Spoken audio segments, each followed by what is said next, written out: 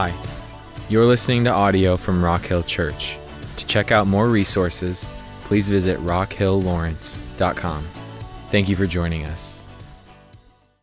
So, I want to start with a hearty word of gratitude. I know many of you been praying for my mom and me and my sister as we've been transitioning my mom. We got her moved last week into assisted living, and it's a really good place for her. And I can tell you some stories later that were pretty enlightening for me. But it's a good community for her, and they're all juiced that she plays the piano. So I think Saturday nights and Sunday morning are about to change in Princeton Assisted Living. So they're happy about that. So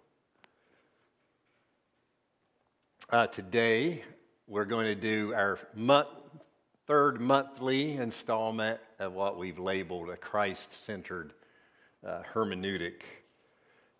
Really have two objectives today. One is hopefully to strengthen our understanding of what we need by the term Christ-centered hermeneutic, while at the same time perhaps dropping the word hermeneutic. So we'll see. The term's been kind of trippy for us. It's a good word. I'll say a little bit more about that. But the second objective today is to introduce a new angle. That's kind of our objective each month, is to kind of look at this from a different angle, and so we'll do that this morning. Hermeneutics, it's an interesting word. Admittedly, it's been a little bit confusing for many of us. We'll also, by the way, discuss it, and we have Tuesday night discussions once a month. We'll do that this Tuesday night, 6:30 here. I'm sure Brian will announce that later. Hermeneutics, it's an interesting word. It's been confusing for some, especially those of us who have church backgrounds. And the reason I think is it's always been used in a particular way for many of us. It's been used as a way that we interpret Scripture. We're accustomed to that. But the word simply means interpretation. It's not a word that is technically tethered to the Bible. It just means how we see, how we interpret, how we make sense of something. And we've been trying to use it in that context. We've been using it in the context of how we see our lives, how we interpret our lives, how we process our lives. We've been trying to use it in the context of our relationships with each other, in our families, in our neighborhoods, in our worlds. Those relationships, how do we see them? How do we interpret the differences that we feel in relationships? How do we orient ourselves in the midst of sometimes difficult relationships? Where does our understanding of how to navigate that come from? Our community, as a church community, how do we navigate being and doing life together? We have something in common if you're a follower of Jesus, and that is it's a life that we have come to live in. A life that is almost mysterious, this thing called church, that Scripture says God is manifesting His manifold or diverse wisdom through the church. How do we share in this remarkable, energized life together who also are diverse? And then how do we navigate our lives living in this life, in our world, in the culture, with our neighbor, with our coworker, with the issues of the day, in the political arenas of the day, in the cultural issues? How do we take our cues? How are we then, as Francis Schaeffer said 50 years ago, how shall we then live? That's what we're trying to get at with this Christ-centered hermeneutic. It's not per se a series of messages about Scripture per se. It's about how we see, how we look, how we orient. As I've reflected on the difficulty for some that the H word has presented for us, it's been clear to me that it doesn't really capture all that I'm trying to get at. One short word we've used as sort of a synonym is lens, how we see. But as I've reflected on it further, I'm really trying to say more than just how we see. I'm trying to get at more than that. So it's not that I'm never going to use it again, but I'm going to sort of drop the word. And I want us to think about this, not as just how we see, because I think that's too narrow and restrictive for what we're trying to get at. What I'm trying to articulate is, what does it mean to live a Christ-centered life? That's what I'm trying to get at. What does it mean to live a Christ-centered life? And then how do we do life together as a Christ-centered community?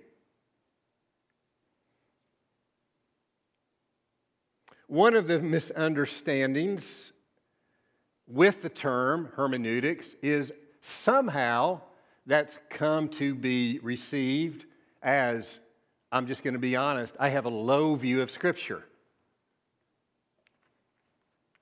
which has been really perplexing to me. To pit Christ and Scripture against one another has never been the intention I've had at all. The Scripture points to, champions, celebrates Christ-centeredness. So why would they ever be pitted against? So I want to be clear this morning and say again, that has never been even one angle, one percentage of my intention in my heart. In fact, I want to be clear about this. To say that we hold a Christ-centered hermeneutic means we must value Scripture as Christ did. Jesus knew the Scriptures. Jesus grew up with the Scriptures. He was immersed in it. I don't know if he memorized the entire Old Testament or the Pentateuch, the first 5 books of the Old Testament, but it would not be surprising if he had. Many Jewish boys were required to do so. Christ consulted the Scriptures often in his teaching. Christ was comforted by the Scriptures. He found wisdom in the Scriptures. He was strengthened by the Scriptures. If anything you get from this series, I would submit to you that it should cause all of us to ask, do we value and work with Scripture as Christ did? I hope that weighs heavier than anything. We can consult the Apostle Paul here. His life lens hermeneutic was thoroughly Christ-centered. Paul, who said, "For me to live is Christ." Paul, who said, "I have been crucified. I have put my life to death at the mercy, at the work of Christ." He said, to the point he said, "And I no longer live, but Christ lives in me." That's what we're trying to get at. Christ who wrote the church in Colossae, Christ who is our life.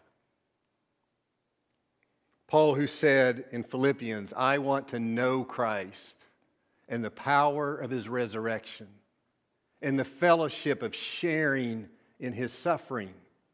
You don't get one without the other. Resurrection and suffering. Becoming like him, he said, in his death, so that I might attain the resurrection. Paul, who wrote the community again at Colossae, set your minds and set your heart on Christ. Paul who said to the church at Corinth, listen to this one, imitate me, he said, as I imitate Christ. Listen, church, there's no deeper, more robust, thorough form of being a disciple of someone than imitation. Think about what he's saying when he's saying imitate. He's saying become like him, do what he does, become him in every way you can. It's a striking statement. He's saying center your entire being in, on, through, with the life of Jesus. That's what we're trying to get at. For Paul, a Christ-centered life was the only life worth living. I want us to listen to Paul's words to his protege Timothy, one of his proteges. This is in 2 Timothy 3:14. I'm going to read through 17. It'll be familiar words for some of us. He says to Timothy, as for you, he's been talking about people who are being deceptive in the community. But he says, as for you, continue in what you've learned and what you've become convinced of, and how from, and because you know from whom you've learned it, about missed a phrase, and how from infancy you have known the Holy Scriptures, which are able to make you wise for salvation through Christ Jesus. And then in verse 15 or 16, he says, all Scripture is God-breathed. We've looked at that before. And is useful. It's useful for teaching, rebuking, correcting, and training in righteousness, so that the servant of God may be thoroughly equipped for every good work. It's an amazing text. We see in these few sentences Paul's value of Scripture. We see he exposes, in a couple words here, purpose. He says it's able. The Scripture is able, capable of making you wise for salvation. And then he says it's useful. It's useful, it's able, it's useful for correcting, rebuking, training in righteousness. But we also see here Paul demonstrates the supremacy of Jesus. Paul always demonstrates the supremacy of Jesus. He says it's able to make you what? Wise for salvation in Christ Jesus, through faith in Christ. Salvation is for all our lives, and it's all about Christ in us, Christ with us, Christ over us, Christ for us. He's our Savior and our Lord. So, how do you know if you have a Christ-centered hermeneutic? Here's some cues. Do you believe, as Paul wrote, and I want to give a caveat real quick. You may not believe these things yet. There may be someone here, I know most of you, I don't know all of you, you may be still thinking about these things or just starting to think about them or checking them out. And if that's you, I don't want you to feel any sense of I'm an outsider here or I don't belong. We welcome those questions that you might have. So, here's some cues about Christ-centered hermeneutic. Do you believe, as Paul wrote, that Christ and Christ alone is the image of the invisible God? Do you believe that in Him and through Him the universe was created? Do you believe in and through Him all things hold together? Then you might have a Christ-centered hermeneutic. Do you believe that Christ is the radiance of God's glory, as the writer of Hebrews wrote? The exact representation of His being. Do you believe He is right now, physics majors, this is for you, sustaining all things sustaining all things in the universe by His powerful Word, then you might have a Christ-centered hermeneutic. Do you believe Christ is the eternal Logos, the Word who became flesh, the Word of God that became personal, that has made God's steadfast dwelling among us, unprecedented before Christ came? Steadfast dwelling in those who belong to Him. And do you believe that that now continues through Christ's Spirit? If you believe those things, then you might possess a Christ-centered hermeneutic. Why do I say might? I say might because these are more than cold, hard, orthodox facts. It's not enough just to believe them in a cognitive way. There's a more important question,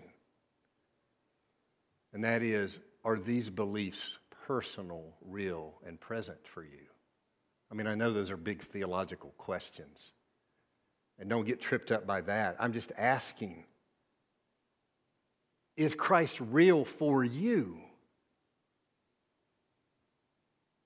Do you belong to Him? Hell is filled with cold, hard orthodoxy. James wrote, even the demons believe, and they live in fear. It's not enough to just believe. The demons are orthodox in their beliefs, and they tremble. So, are you at peace in your relationship with Christ? Is your belief personal? Is Christ truly your life? Is there evidence in your life that that's the case?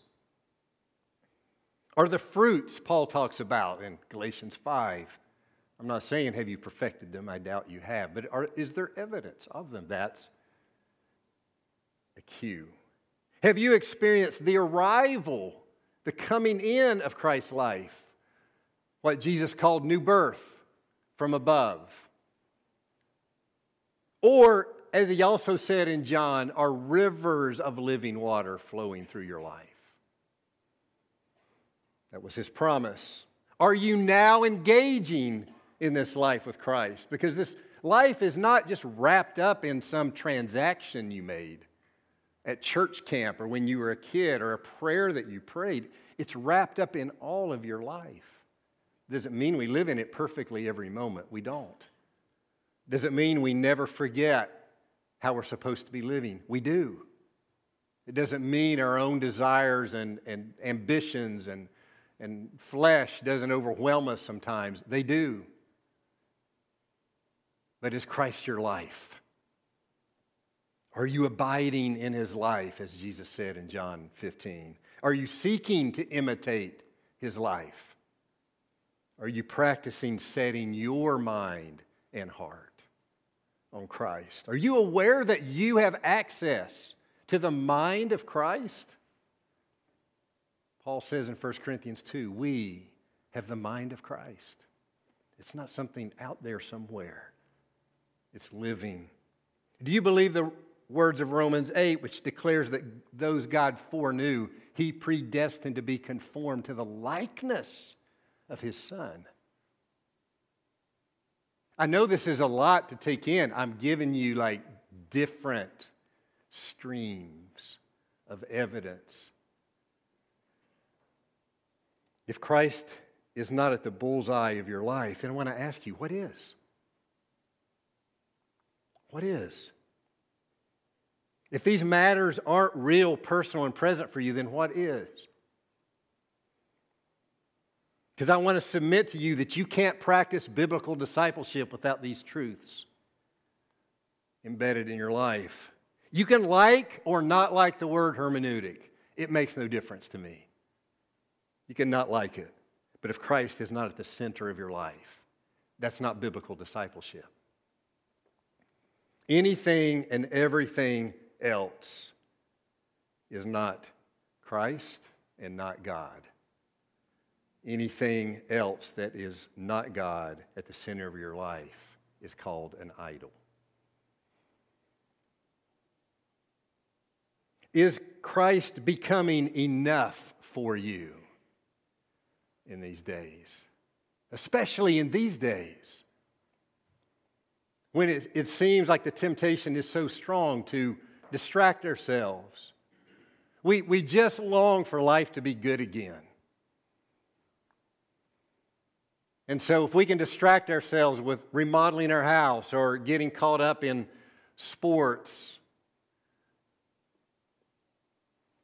planning the next vacation, those are all fine things. There's nothing wrong with them. Putting our hope in the stock market or in our kids. If any of those things are at the bullseye of your life, that's an idol. Christ alone belongs there. That's what we're getting at. That was our first objective. When Christ, and I'm speaking a little bit from just personally here, when Christ becomes your life in a real and present way, nothing else will do. We may give ourselves to it sometimes, whatever the other thing is, it won't satisfy. It doesn't matter what it is. It doesn't matter if it's something we deem sacred or not. Church, Scripture, loyalty, community. If it's not Jesus, those things won't satisfy you. Christ alone. In Him we live and move and have our being.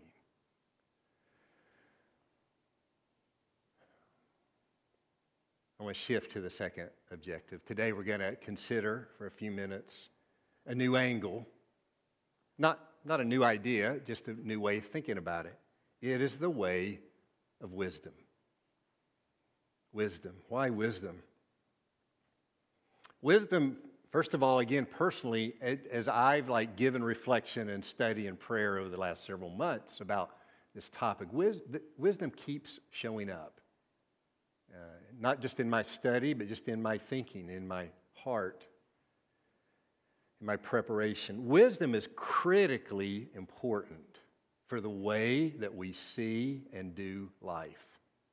I think the first installment, we kind of showed on the screen 3 primary sources of the way that we see and process life. If you remember, we had God's Spirit, we had His Word, and we had Jesus at the center. And I think that one of the things we could add, I'm not necessarily saying they belong in that trifecta, but it's important. And you know what that thing is? It's you.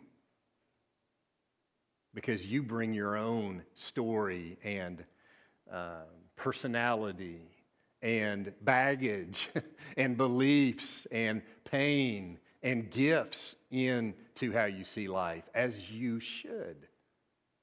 And so as we think about what contribution do we bring, what I want to do this morning is to say wisdom is a gift from God that must be formed in us, that allows us to orient, see, interpret well. Nick's going to read a passage in a few minutes. It's not yet, Nick. You don't have to get nervous yet, but he's going to read a passage as we close this morning about the pursuit of wisdom. Here's why wisdom's so important. You can't see clearly the issues in your life, the issues in your heart, the issues in your neighbor. You're never going to see them exhaustively, first of all. But you can't even see them with clarity if you're not seeing it the way God sees it. That's wisdom. Wisdom is the ability to see my life, my relationships, my circumstances, like God does. And then there's another piece of wisdom. It's then to act well, appropriately, not perfectly, but to act appropriately out of what I'm seeing from the perspective of God.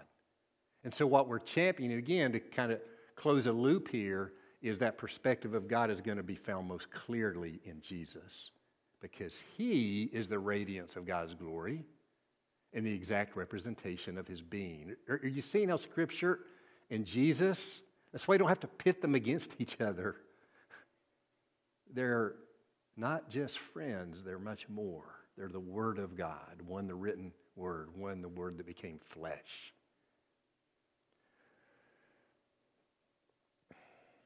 So that's our working definition of wisdom. Seeing my life, the events of my life, the relationships of my life, circumstances of my life as God does, and then doing in response to that. So let me say a few other things about wisdom. We're going to actually continue the conversation next week about wisdom. I just couldn't get it in 1 week. And I didn't want to take your lunch away. So let me say a little bit more about what wisdom is. I want to give kind of 3 components. There's actually a whole lot more. So I'm not attempting to be exhaustive here. I don't think I would know how. But wisdom has a strong, kind of as its core, a moral component. There's a sort of righteous living at wisdom. But it also has this other component that's kind of a skill dimension. Even in very practical matters, as like George being skilled at woodworking. Biblically speaking, it wouldn't be inappropriate to say George has wisdom with wood. You might have wisdom with food, or with physics, or with math, or with literature, or political issues. You've gained wisdom because you've immersed yourself in it. You've engaged with it. You've put your hands on it. You've not just thought about it.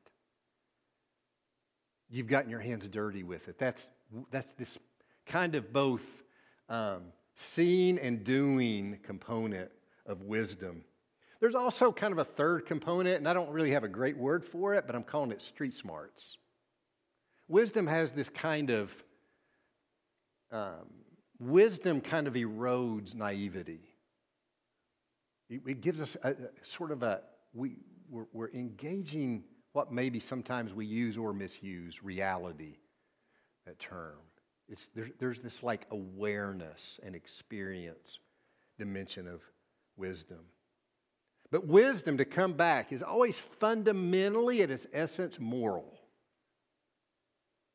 It's tied to the righteousness or goodness or holiness of God, biblical wisdom.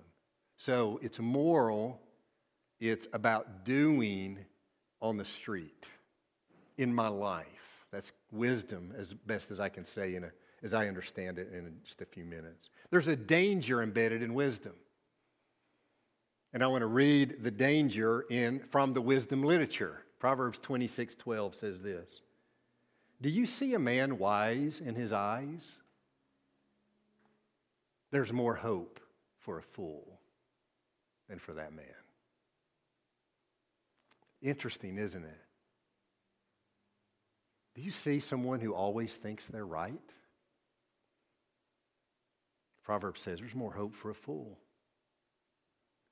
than that person who sees themselves as wise. Humility, in fact, humility and wisdom are first cousins.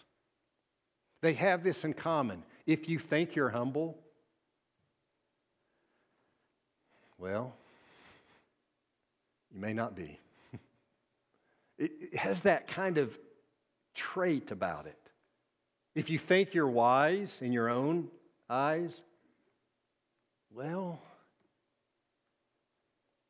it doesn't mean you have to think you're stupid, right?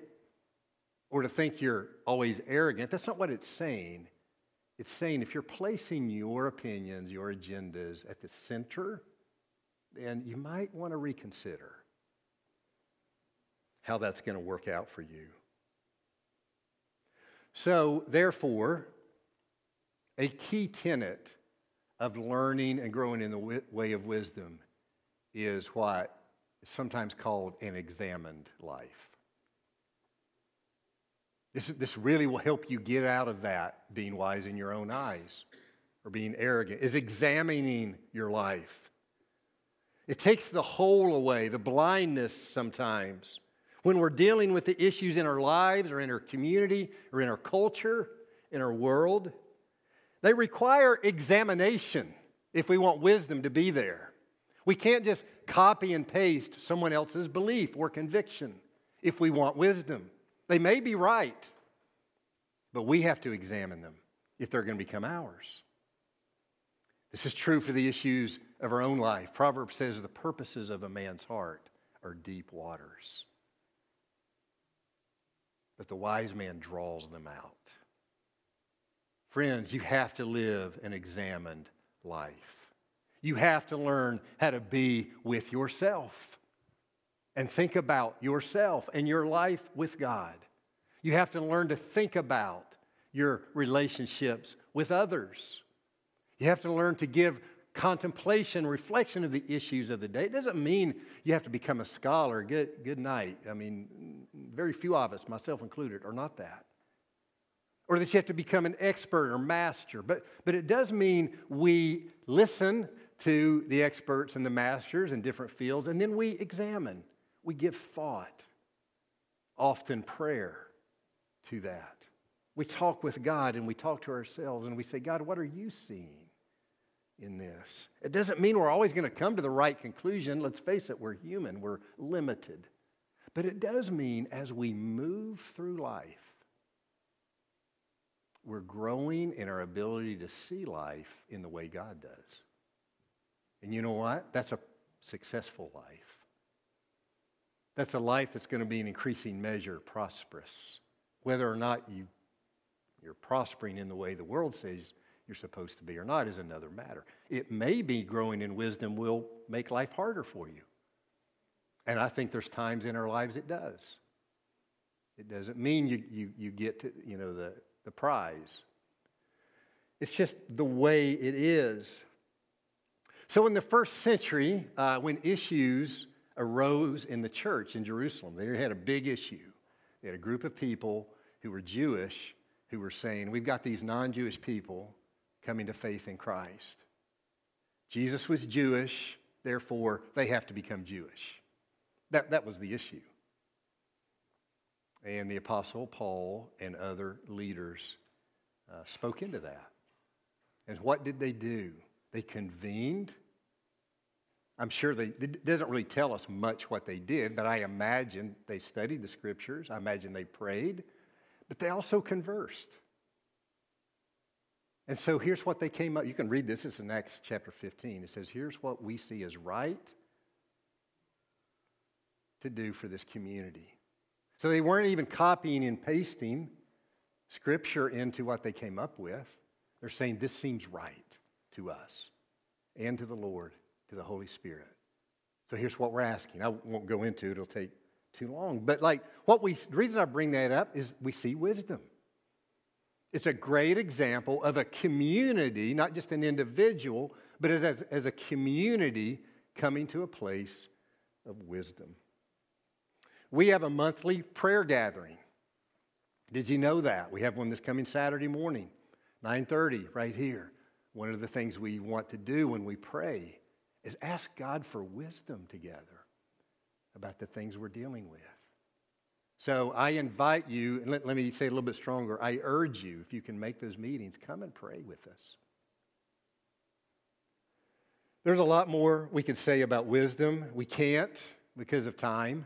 We'll do a little bit more this next week. But I do want to share a prayer with you. It's in Colossians chapter 2. It's the first 3 verses. Paul wrote this to that church. He says, I want you to know how hard I'm contending for you guys. And for those at Laodicea, which is a neighboring community. And for all who've not met me personally. He says, here's my goal, that they may be encouraged in heart,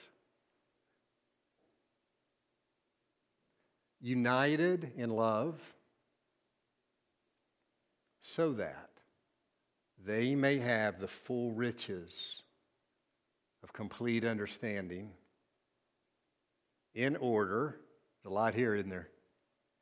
In order that they may know the mystery of God. Let me pause there. When Paul uses the word mystery, he doesn't mean like a detective show. He doesn't, his primary purpose is not like this is a puzzle that you have to untangle. Mystery means to him, it was once not revealed and now it is. That's the meaning of Paul's use of mystery. In the past, it's not really been known. There's been a puzzle to it. Now, it's being shown for what it is. So listen to the mystery. And you can do your own research on that if you're not sure about that. The mystery of God, and then what does he do with it? Namely, Christ. This is what's being revealed, is this radiance of God's glory and the exact representation of his being. Paul's like, man, we're lucky.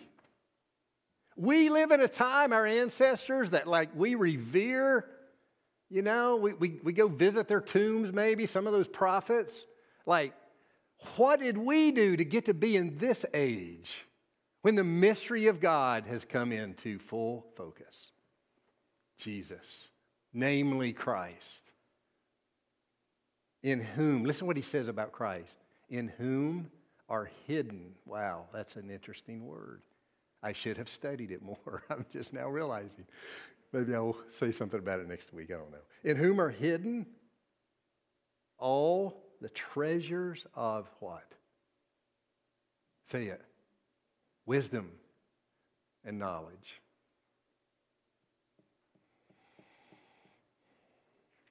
Listen, let me read that one more time. So that they may have the full riches of complete understanding, in order that they may know the mystery of God, namely Christ, in whom are hidden all the treasures of wisdom and knowledge. I pray this will not just be some theological idea for you. I pray that this, what he's talking about right here, would get on the street of your life. And you would get your hands dirty in this. Because it was not intended to make a cold, hard, orthodox belief for you. It was intended to say the treasure of my life, of wisdom and knowledge, is nothing less than the Lord Jesus Christ. He is my life. I may not represent him as well as I wish I did, but he is my life.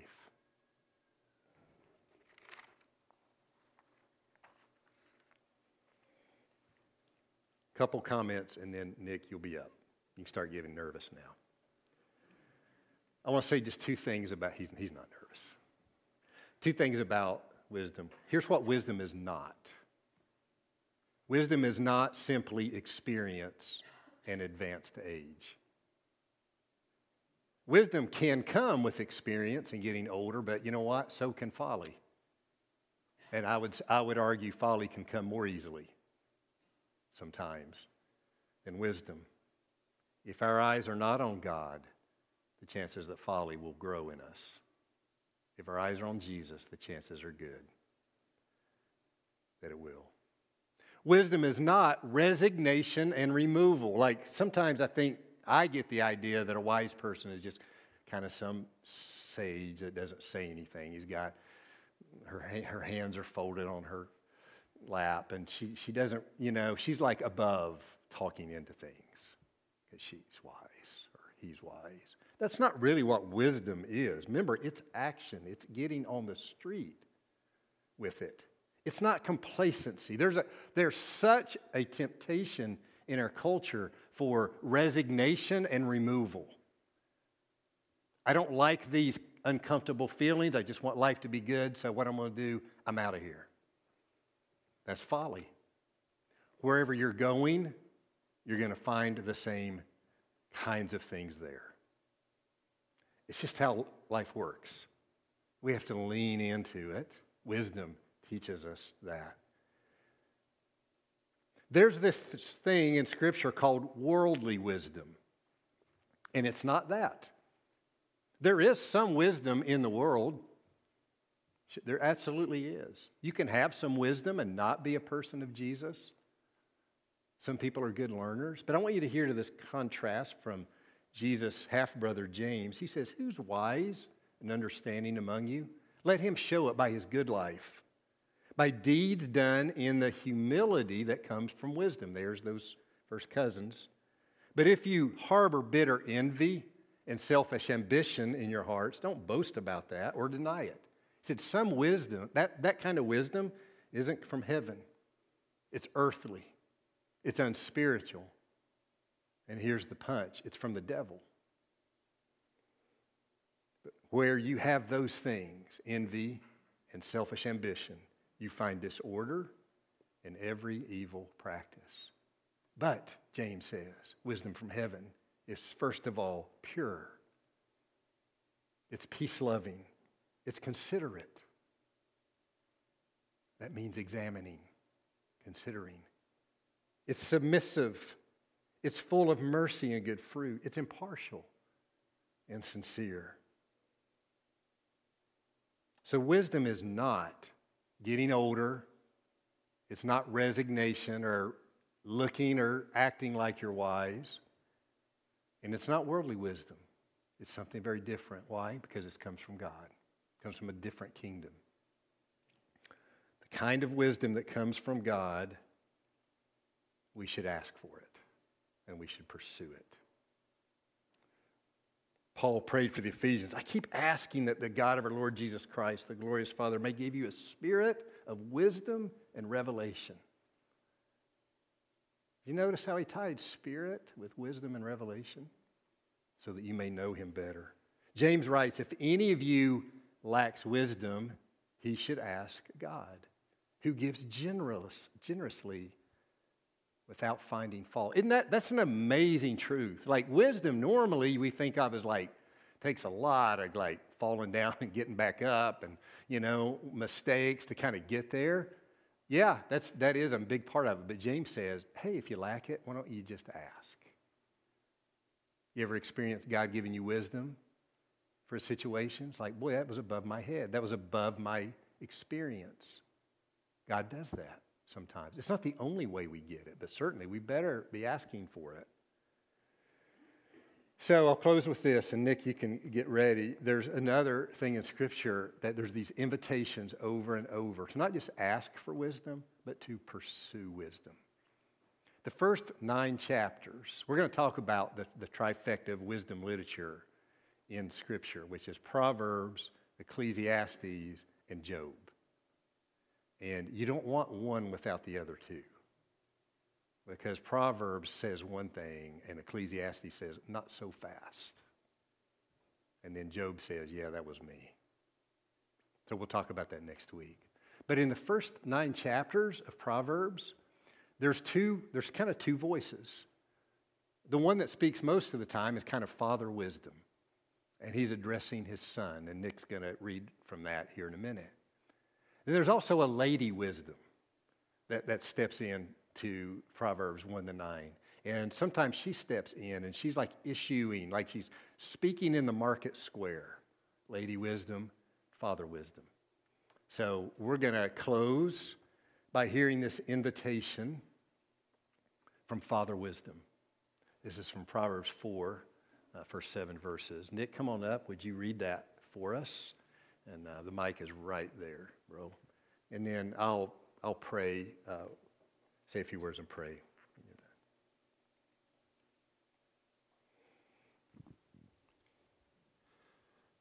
Proverbs chapter 4, verses 1-7. Listen, my son, to a father's instruction. Pay attention and gain understanding. I give you sound learning, so do not forsake my teaching. For I too was a son to my father, still tender and cherished by my mother. Then he taught me and said to me, take hold of my words with all your heart. Keep my commandments, and you will live. Get wisdom, get understanding. Do not forget my words or turn away from them. Do not forsake wisdom, for she will protect you. Love her, and she will watch over you. The beginning of wisdom is this: get wisdom. Though it costs all you have, get understanding. You hear the strength of the plea? Though it cost you everything. There's not many things that's said about. Sell all you've got for this if necessary. Get wisdom. We can't successfully navigate the issues of our lives and our community and our culture without wisdom. We have to have it. Paul prayed for a spirit of wisdom and revelation for us. In Christ is hidden all the treasures of wisdom. And it even goes beyond that, which we'll look at next week. Let's pray together. What is God saying to you? What's the Spirit prompting in you? What thoughts are in your mind, or maybe emotions, feelings? I'll give you just a minute to examine that. Not going to have much time, but you can begin.